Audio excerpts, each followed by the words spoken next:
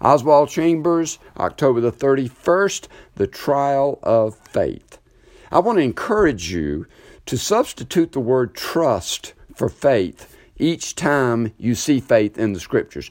They mean the same thing, but I think you'll find trust to have a little more traction than faith. Faith is somewhat nebulous, and it's hard to get our arms around, but when you think in terms of trust, and it really does boil down to, do you trust your Heavenly Father? Do you trust His perfect love, His perfect power, His perfect presence? Do you trust this?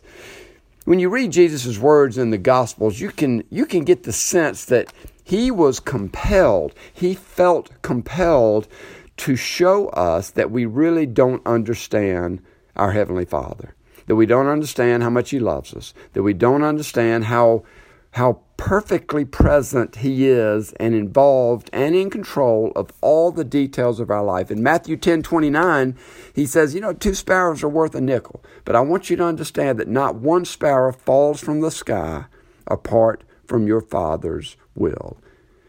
Doesn't say, He's not saying that the Father wills a sparrow to fall from the sky. He's saying nothing happens. Not even a sparrow falls from the sky apart from your Father's will. You can trust Him. Oswald says, faith by its very nature must be tested and tried, and the real trial of faith, trust, is not that we find it difficult to trust God, but that God's character must be proven as trustworthy in our minds. Trust, he says, faith, trust being worked out into reality must experience times of unbroken isolation. Your Heavenly Father wants to stretch your trust muscles. Now, if you went to work out at the gym and you hired a personal trainer and you wanted to get stronger and he gave you 5-pound barbells, you're not going to get stronger very quickly, are you? He is going to challenge you. He is going to stretch you because there's nothing more important than trust. As you trust your Heavenly Father, as you trust His character, you see, there are going to be times when it doesn't appear that He's involved. Is there going to be times where it doesn't seem to you that He's aware of what's going on, or that He's in control, or that He loves you perfectly? How could He when some things take place in your life?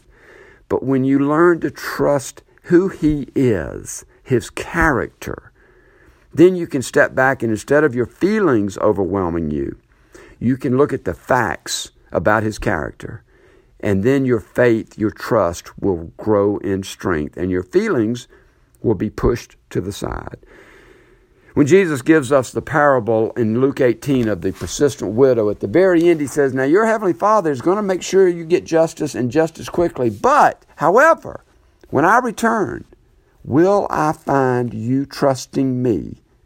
That's what I'm going to be looking for, because that is the key to the A+ life.